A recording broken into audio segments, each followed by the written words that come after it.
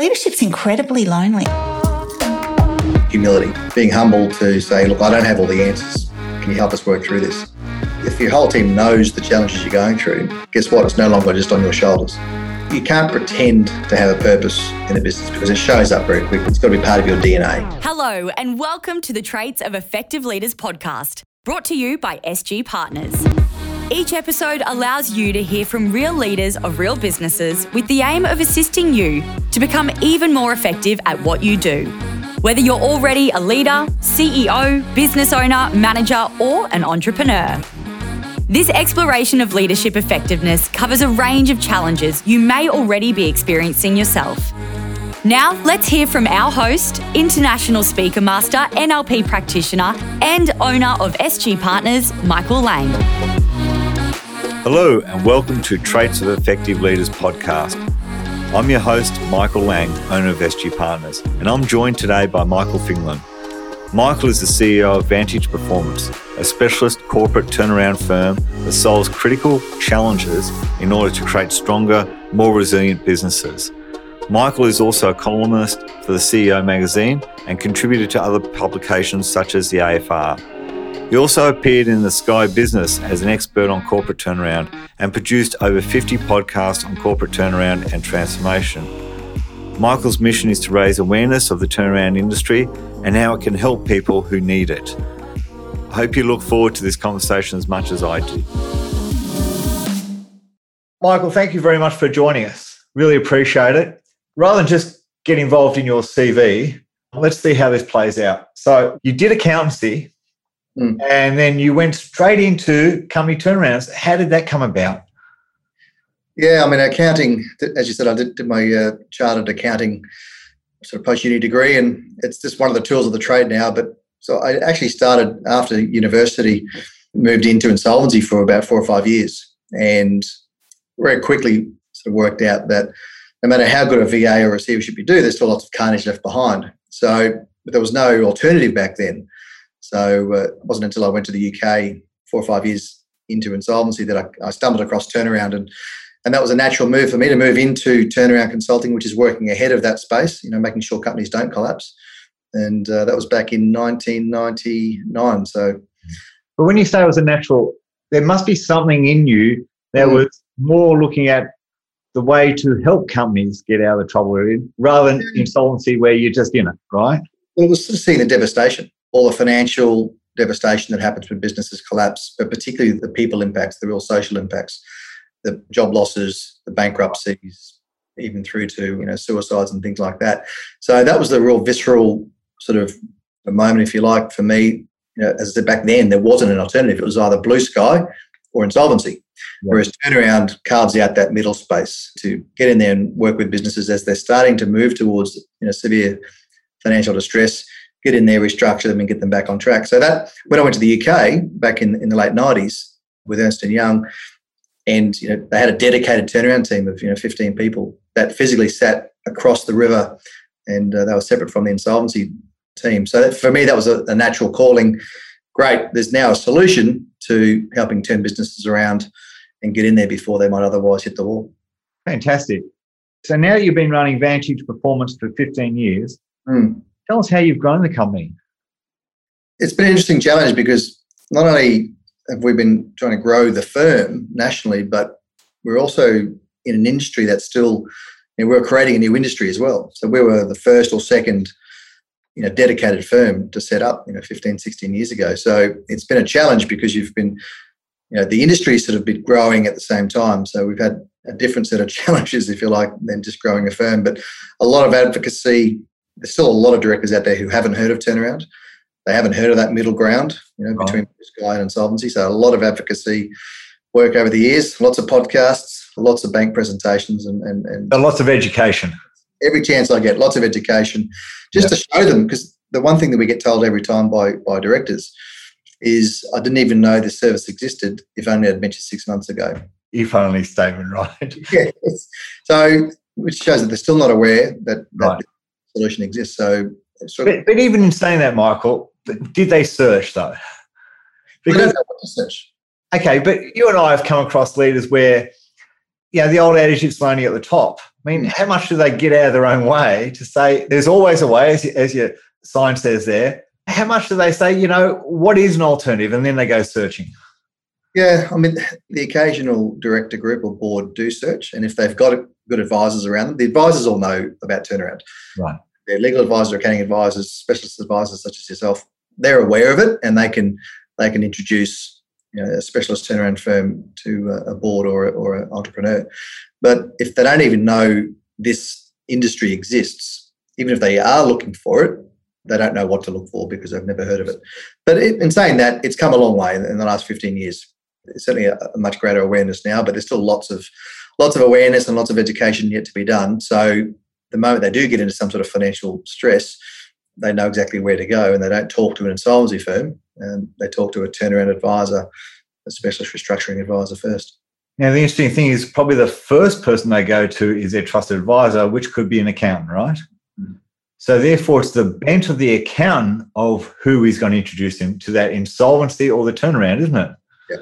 Yeah, look, the accounting fraternity should be the first, and often they do talk to their accountant, but even a lot of accountants are not aware of turnaround as a specialist industry, and they don't understand what's involved in a turnaround. They think a cash flow is a turnaround plan, whereas you and I both know that's not. So they actually don't have the core skills to actually go in there and work out what are those 1 to 2 big changes, how to build a coalition of stakeholders, raise the equity, the debt that's needed, do all the negotiations that's needed. So it's a highly specialised area.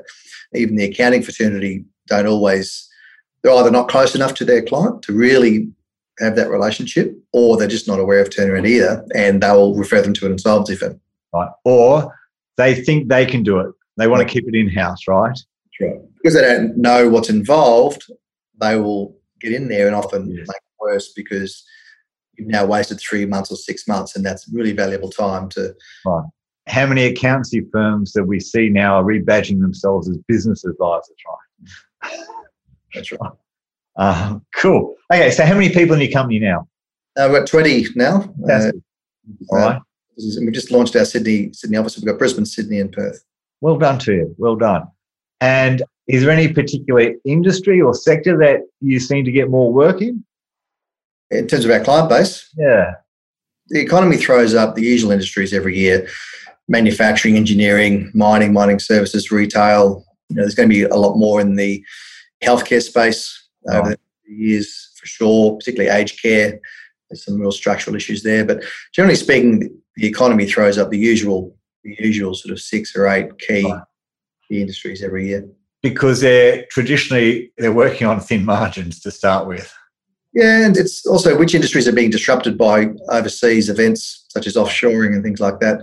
But interestingly, and this is a stat that stayed very static all the way through my career, is roughly 1/3 of our clients are actually growing at a 30-40% clip. And Jim Collins, actually the famous business author, Good to Great, as you know, one of his famous books, actually did a survey not too long ago and worked out that in the US, which is a proxy, 50% of all businesses that had their record year of growth collapsed the next year. Because they've taken their eye off the fundamentals. And to the stat that for us it's stayed incredibly static all over the years is 30% of our clients have been growing like that. Yeah. And then they come to us the year later, which is very similar to the Jim Collins analysis. So because they overtrade their people, their systems, their capital structures, and very quickly they can get into a cash crunch. And if you don't arrest it very quickly, then it becomes a more systemic issue because they're now chasing their tail, product quality drops, sales returns start picking up, which impacts on cash flow and then becomes a self-fulfilling prophecy. So correct. Businesses can hit the wall just as much as correct. And I think, and please educate me, and I think that fast growing, in some aspect, they've taken on 1 or 2 clients that usually they wouldn't be able to take on, right?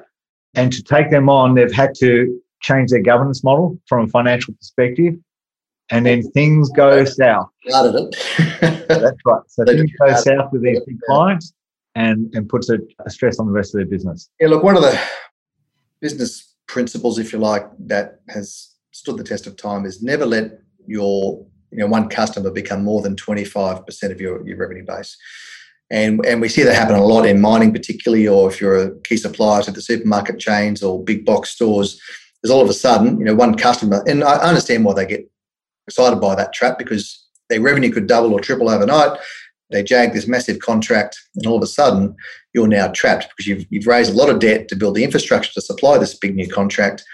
And guess what? Your customer knows that too. So then they start turning the screws in terms of pricing and terms, and now you're trapped, because if you leave them, you can't afford to pay the debt that you've taken on. So that's a really important thing to be mindful of, is never let one client become more than a quarter of your book. And you can understand from a psychology perspective, they've got one client, they only have to focus on one client. There's a lot of certainty around it. You don't have to go chase others. So let's just keep the machine going. But then, yeah, you're right. Very few businesses ever make that work in the long term. That's right. And actually, speaking of Jim Collins, it becomes an anchor, around your neck. Yeah. Speaking of Jim Collins, I saw him recently again, and he said, of all the research he's done and all the tools and strategies he talks about, he still comes back to the flywheel. Yep. Right. And not many people understand that concept of the flywheel. Yep. And when they get it right, then it's just amazing what happens, right? Yep. So you've learnt about leadership in your own organisation, and dare say leadership in all the other organisations that you've helped, right? What's been the biggest aha moment for you, Michael? The biggest aha moment? Yeah. Is to bring your team with you, and not be afraid to let them know about what's going on. We had our own sort of high growth challenges in the early years, and the one thing, it's actually quite a cathartic process, is if your whole team knows the challenges you're going through, guess what? It's no longer just on your shoulders. I think just that being, when it comes to one of the core principles of really effective leaders is humility, being humble to say, look, I don't have all the answers. Can you help us work through this? So I think that's one of the big moments that I wasn't always like that, but certainly am now. It's a much easier way to manage a business as well. Because part of that transparency, Michael, is when you're sharing the bad news, you're concerned about how they're going to react, and are they going to dig in or are they going to get off, right? So yeah, I get it. Got another half a dozen, whatever size business you've got. If you've got your entire supervisor management team all thinking about solutions to those challenges you've got, guess what? It's just a much easier place to live. That's right. But it takes a while to learn that, doesn't it? It does, and it takes trust, and you need to have a good culture already in the business, and that's another. We've certainly got an amazing culture now, and have had for many, many years. But certainly, in those early years of growing a business, you're still working out what your culture is. So you do need to have a good, solid culture to be able to have the trust to share that. Because when we're talking about culture, and again, think about all the other clients you've helped as well, right? What's the most important factors that you need to focus on to cultivate that company culture? The number one thing, and actually Google did this multi-year study many, many years ago, spent millions of dollars on it. And the number one thing, there's 5 critical things, but number one thing that they worked out was the best indicator of high-performance teams and a really strong culture is what they called psychological safety. And that is engendering a culture where people are free to speak up, whether you're in a brainstorming session or just generally day-to-day operations, where they're not afraid that if they speak up, someone's going to shout over them, or they're going to make a joke about them and tell them they're stupid or something. So engendering that culture where people are open, they're happy to speak up, whether it's a good idea or not, they're celebrated for actually having the courage to speak up. So really fostering that sense of open communication. And what they found, and they put a whole bunch of different combinations of people together, A players, B players, extroverts, introverts, combinations, you name it. And actually, in their world, it was the B team that were actually, what they so-called B team was the high-performing team. And what they worked out was before the meetings would start, there'd be lots of chatter. Right. Just for 5 minutes beforehand, because they were comfortable to just sort of, and that was a key point of difference between those teams that were high-performance teams and had a really strong culture versus others. So that's psychological safety, ensuring that, and this goes for all leadership teams, but really ensuring that you have a really strong articulated why or purpose in your business. That's number one. The flywheel and hedgehog and all those other principles that Jim Collins talks about, that's through Simon Sinek and a lot of other leading authors all talk around the same thing around that space. You've got to have a really powerful why, and that'll do most of the heavy lifting in terms of the culture, because you attract the right people to the business that are really passionate about the core purpose that you've got as a firm. So they are going to engender that through the firm, and that becomes the bedrock of the culture. So having a really powerful why, making sure that their work is meaningful. We've talked about psychological safety, making sure they've got the right tools to do their job. And as fundamental as have they got the right roles and responsibilities? Is that really clear? They were the big things that Google worked out many, many years ago, and we've always adopted those, particularly along the way. But it's all about open communication, regularly conducting formal and informal employee surveys. We use the Net Promoter Score here and have done for many, many years, and we always use this for clients as well, for customers and employees. You just get great feedback, and it's a really good benchmark. It never changes. And we often ask those 5 questions in that survey around rate us out of 1 to 5 around psychological safety. Do you know what your roles and responsibilities are? As a way of reinforcing that, that's what we want to know, and you tell us if we're delivering that.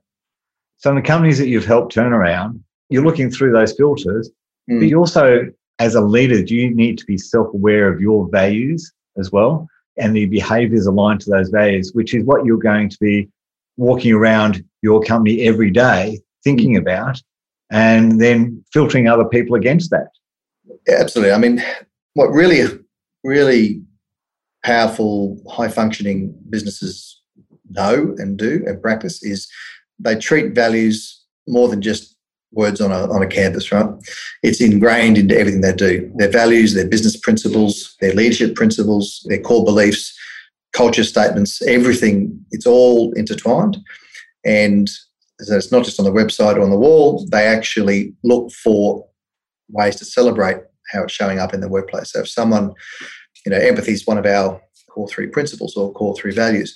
So we encourage all of our workforce that if they see one of our fellow staff members showing empathy with a client or a creditor of a client or whatever it might be, then celebrate that. Announce it at our weekly huddle. Take them out to lunch, say thank you. So it's not just having words on a page. You've actually got to look at ways to celebrate it, because then it gets ingrained. Reward the behaviour you want, right? Exactly right. So you have to be aware of it, but you have to as a leader, you have to make sure that it's everywhere. It's all around the place. You celebrate it. It's in your onboarding pack. You talk about it regularly at various events. Totally agree with you. It's your DNA. You live and breathe it, right? And as a leader, and then your leadership group, it's people are always looking at you. They're always saying, how congruent, how consistent are you on these values? And as soon as you trip up, they're noticing. Oh, yeah, they do. And that's a good thing, right? Because you want that accountability back and developing that culture of discipline to be, these are the principles we want to run the business by, these are the values and our culture statement. So having the discipline and trying to instill that discipline in the team, and part of that is accountability. Yeah. Is giving them the license to hold you accountable. It takes a bit of faith, but... So let's keep talking about the 3 core leadership traits, right, that I want you to bring to life. Because you just mentioned accountability. And I know myself in the 12 years that we've been engaging with companies, it fascinates me, Michael, that at home we'll hold our kids accountable. Yeah, we cross the threshold of a business and suddenly we have problems in that area. Is this what you found? Yeah, it is. And there's been surveys done forever that what's the 1 or 2 key things that CEOs wish their organisations had more of? It's accountability and discipline. Yeah. So developing those disciplines or culture of discipline and a culture of accountability, I mean, they go hand in hand, are really critical. And if you don't have those as a leader, well, you're never going to instill them in the organisation. So it's something that we always look for when we're recruiting or when we're evaluating a management team, because to have the discipline to stick to the new plan we've come up with, the 100-day plan, the payment plans we put in place with creditors, all those things, we need our clients' management team to be focused and disciplined. And we're always holding them accountable. Let's just say the trick is, are we holding ourselves accountable as well? So those 2 traits are absolutely critical, whether you're in a startup mode, high growth, mature, distress, whatever it might be. You can't get away. You need that discipline. You still maintain that flexibility because sometimes the plans change and invariably they do. But again, it's a discipline to be staying focused on the process, which will alert you to the fact that we need to pivot and change. So discipline and accountability are 2 critical traits. So what are the other traits, Michael, that come to mind? I think a big one for me is humility.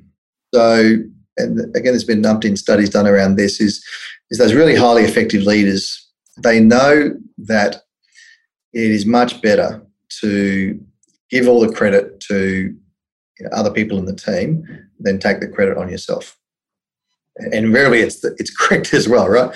So humility is, really celebrating the individuals in your team and not taking the credit for yourself when things are going well. And particularly when things aren't going well, you've got to take responsibility for that. So responsibility is a key part of it. So all the really good leaders are consistently praising their team and praising others and don't need the praise themselves. Even if it's warranted, they don't look for it and they don't need it. And they're almost embarrassed when they get it. Want to get weekly industry insights, experiences, leadership and sales tips? Sign up now to receive our newsletter at sgpartners.com.au.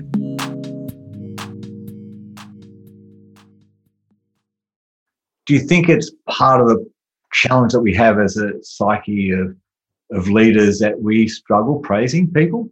It's easier to give them negative feedback than it is to positive feedback?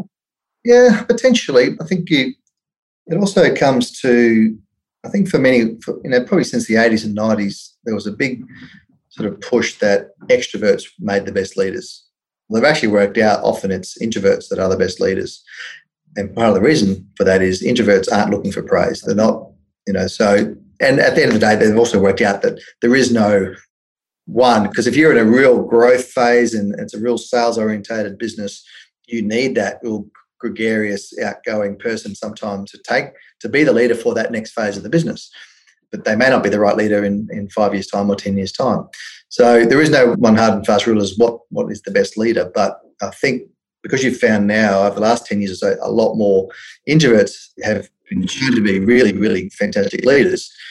They're showing those other traits, whereas extroverts can just by their nature are looking for that constant sort of reassurance and feedback because it's just the way they're wired. But So you mentioned a really interesting point is, again, self-awareness is a huge trait for me for leadership. The self-awareness to know that as a founder of the business, I'm not going to be the next one to take to the next level. Or as the governance board or whatever you want to call it, to say, actually, we need a different CEO or a different leader to take us to the next level. And I think that's a big challenge for companies as they grow, to get out of their own way.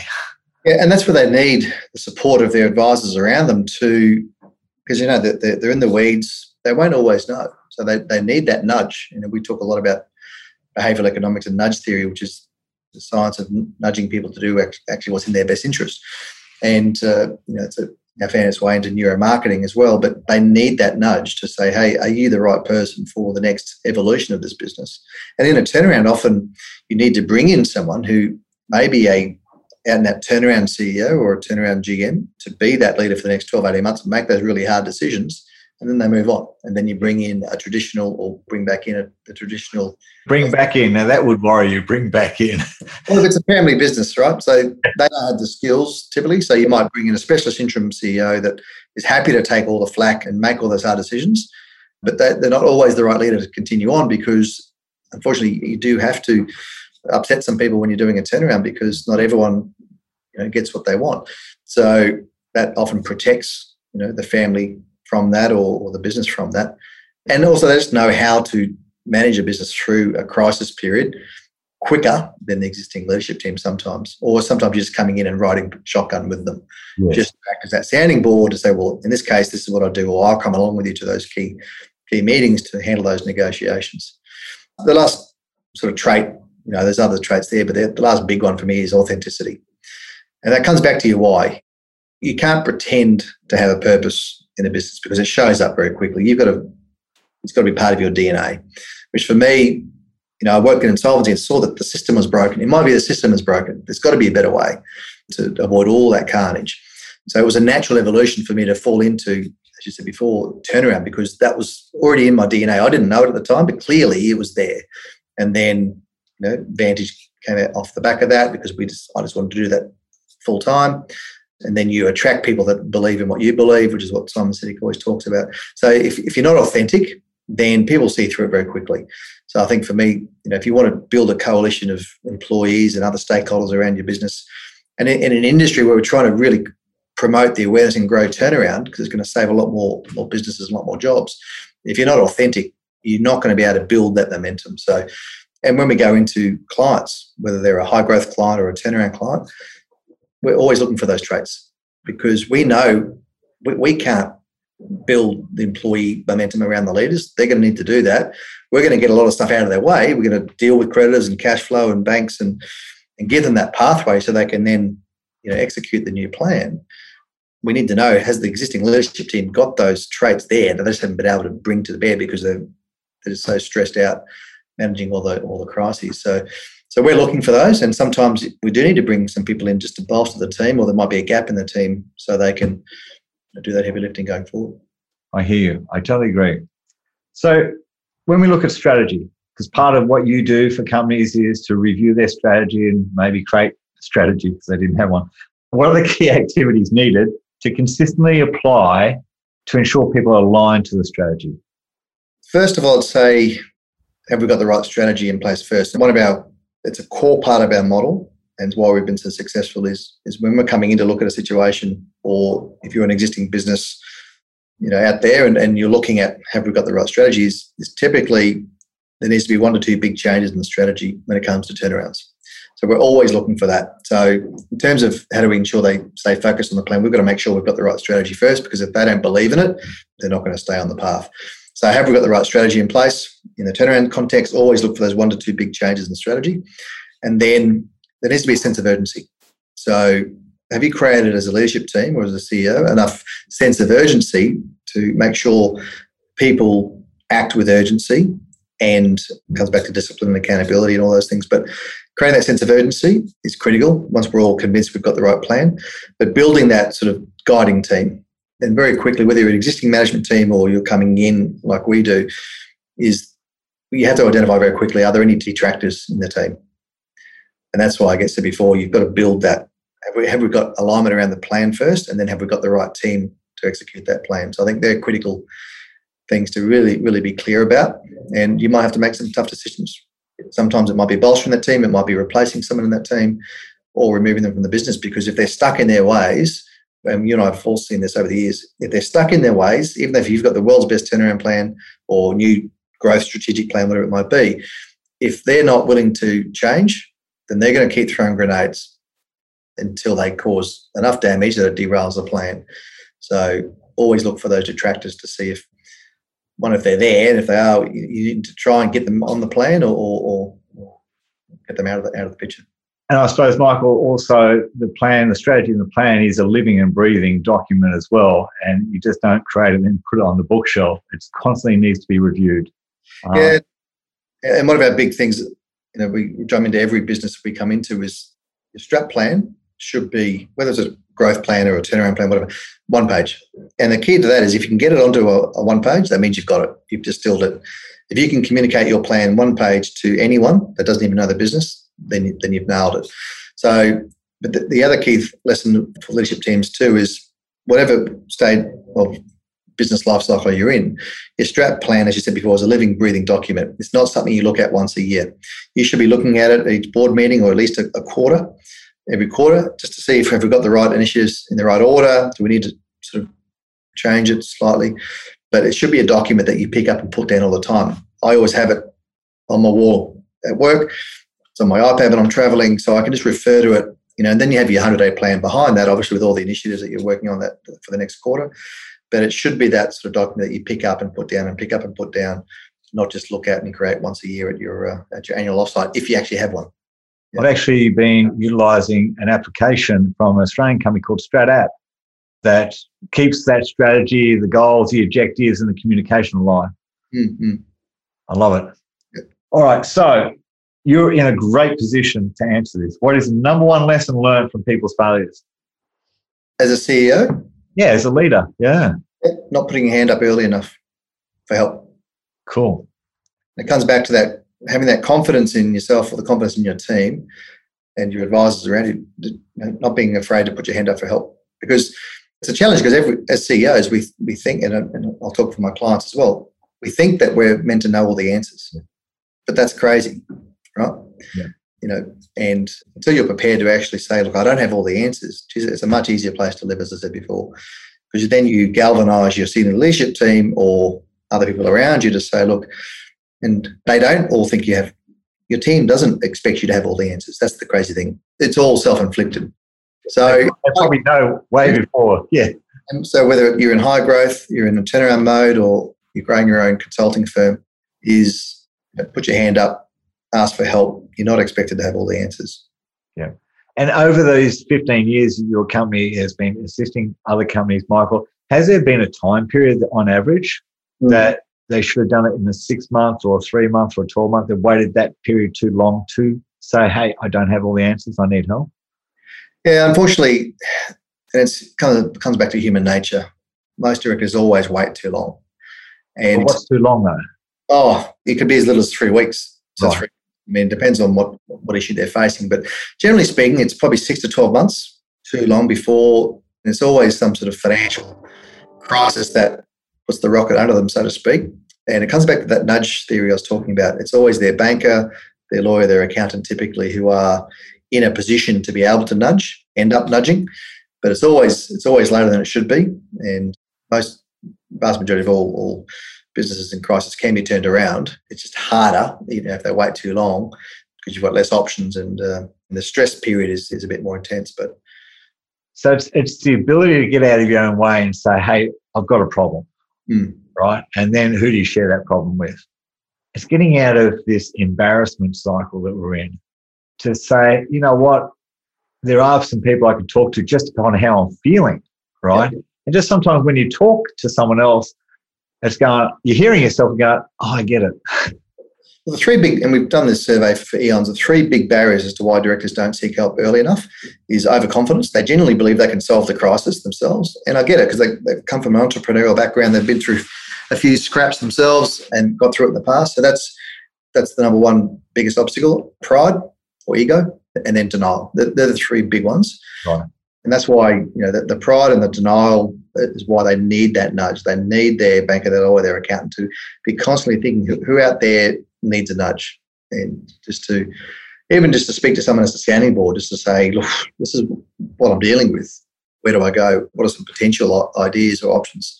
Just as you're brainstorming. And that overconfidence piece, often, and all 3 of them play out the same way, is they end up waiting too long because they can't admit they need help, or it's just too scary, because admitting help means I've got to now confront what's ahead of me, or their head's in the sand from a denial point of view. And being able to take feedback as well. Yeah. And it comes back to that humility piece before. Number one, that really effective leaders are humble, not afraid to ask for help, and they know they're not expected to have all the answers, and they share that burden with their team and their advisor group. Yeah, certainly. So from a change management or transformation programs perspective, Michael, what are the most important things you need to focus on when doing change management or transformation? Number one, create a sense of urgency. If it's not there already, because if there isn't a real sense of urgency, people just won't work with the intensity that you need. So create a sense of urgency is number one. Building that sort of guiding team, making sure you've got the right team around you is the second and most critical step in that process. And then that 100-day plan and focus, and identifying particularly some quick wins. Right. When you've got a big transformation plan on that sense of urgency, have I got the right team, or build that guiding coalition, create some quick wins. So everyone loves some quick feedback. And if the team has a couple of quick wins, even if they're not material, but few quick celebrations, and then that builds more momentum, and then you're on your way.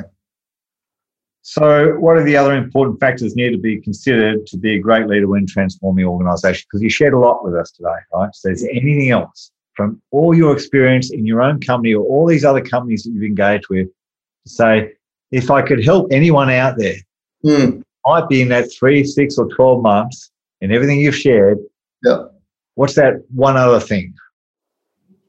I'm going to say, because we've talked enough about, well, not enough, but we've certainly covered a lot of management practices and traits, but a tool, I'm going to throw out a tool which actually helps cut through all those. And as simple as it is, it's a 13-week cash flow. And it's amazing how many businesses don't have that in place, from listed companies all the way down. Because a rolling 13-week cash flow is that nudge. It'll tell you you've got some issues coming. And even if businesses have a cash flow, it'll be a 2-week cash flow or 4-week. That's not enough. It needs to be at least 100 days which is a full business cycle. And just having the discipline to put that in place will confront you with the brutal facts, as Jim Collins talks about. You have to confront the brutal facts. And nothing does that more than a 30-minute cash flow that says, you've got a looming issue here, you need to act now. And once you're presented with that, then you have to act.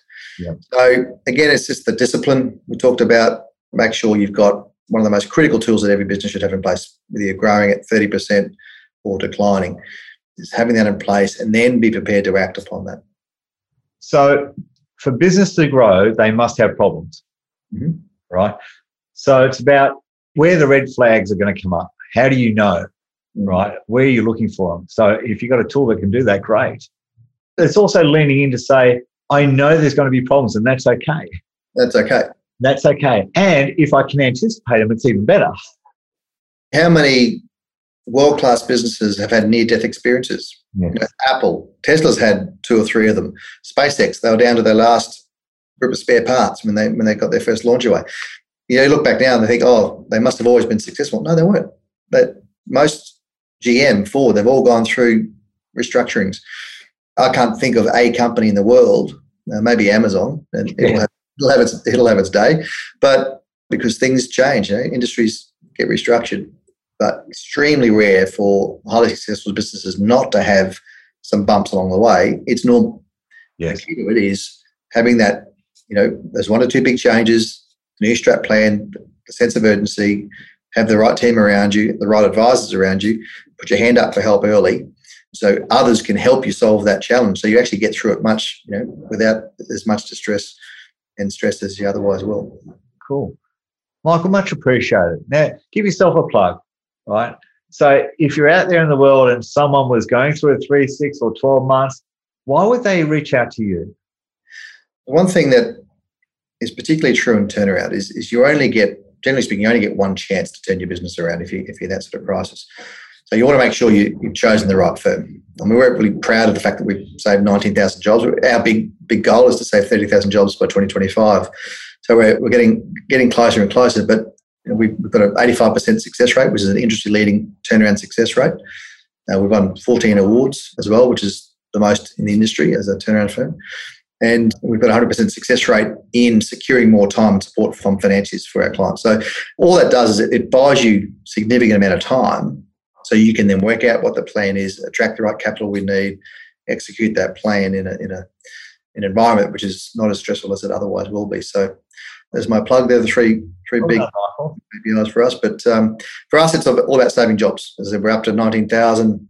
Hopefully we'll get there much sooner than 2025, and then we'll go again and look at the next big target. So it sounds like there's a real strong human element there. Yeah, it is. And that's the foundation of our why, is saving jobs. Obviously, you have to save companies to save the jobs. But it's avoiding all of those personal, social issues that happen on the back of that. And, we're going through a crazy period right now. There's going to be a lot of economic dislocation as well as the current social dislocation. And which is why we need, more and more people to talk about and create the awareness of turnaround, which is, you've been a great advocate over the years, just to let directors know that there is that service out there, that they don't have to wait until it's an insolvency. They can actually bring on board an individual or a firm, whoever it might be, to actually help them through that really critical phase, and then they're back to a growth course. Well, Michael, thank you very much. Really appreciate this time. Thank you. Thanks, Bob. You have been listening to the Traits of Effective Leaders podcast, a show which shares insights, experiences, and lessons learned by an incredible lineup of real business leaders. If you have enjoyed this episode, please leave a rating and a review, or share the show with a friend.